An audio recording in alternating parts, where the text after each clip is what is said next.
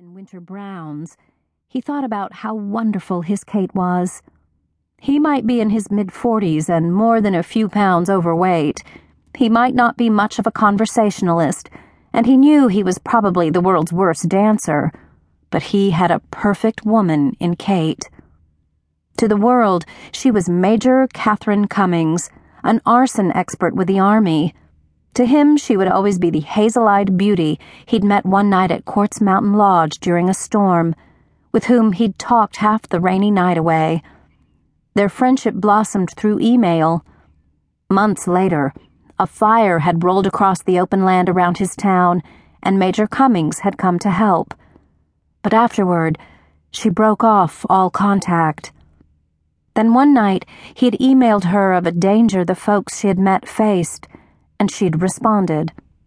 Their friendship seemed patched together with spiderweb thread, but with each email, each visit, Tyler felt they added one more thread, one more bond.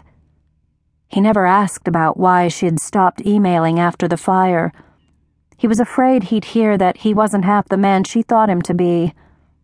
Over the 2 years since, she'd stood him up almost as often as she'd come to visit.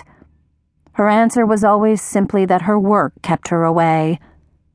He set no restrictions on Kate, no rules, no promises. He knew she had an important job she couldn't talk about, and as Harmony's only funeral director, he had a job he didn't want to talk about. So when they were together, they talked of other things. Tyler dreamed of what she might say if he asked her to stay with him in his apartment above the funeral home and not go to the inn tonight. She'd visited him several times.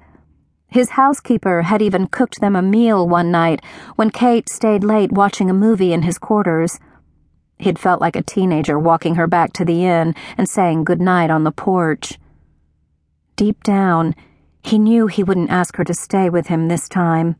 They didn't have that kind of relationship, not yet. Maybe not ever. The day had warmed by the time he reached the Amarillo airport. He pulled to the side of the road and cut the engine. He could go inside and wait by the luggage claim, but he'd be among strangers there. Here, he could watch the planes and wait alone with his thoughts. He glanced in the rearview mirror. Alex Matheson, the town's sheriff, had mentioned yesterday that he looked like he'd lost a few pounds. Maybe Kate would notice as well. An hour later, hunger overtook him. He gave in and drove around to a little cafe next to the strip called English Field. He took his time ordering and eating. In his daydreams, he was busy planning how to ask Kate to marry him someday. He thought as a fourth-generation undertaker, it might be proper to say simply, "Kate, how would you like to be buried in the right family plot beside me?" She might think it was funny. She might never come back to Harmony. Maybe it would be best just to ask if she'd like to grow old with him by her side. They liked the same books, the same movies, even the same kinds of food. They never ran out of anything to say. Maybe they weren't as romantic as two young lovers, but she'd kissed him goodbye on the lips a few times, and she never seemed to mind when he took her hand. As Tyler drove through airport security and parked in front of the luggage pickup area, he made up his mind that after 2 years of talking, it was time for the next step. He tried to keep it light. "Kate, if you're going to call my border collie your baby every time you see her, maybe we should marry and make the poor dog legit." No, he frowned. That was too light. She'd be here for a few days. Surely he'd think of something before she left.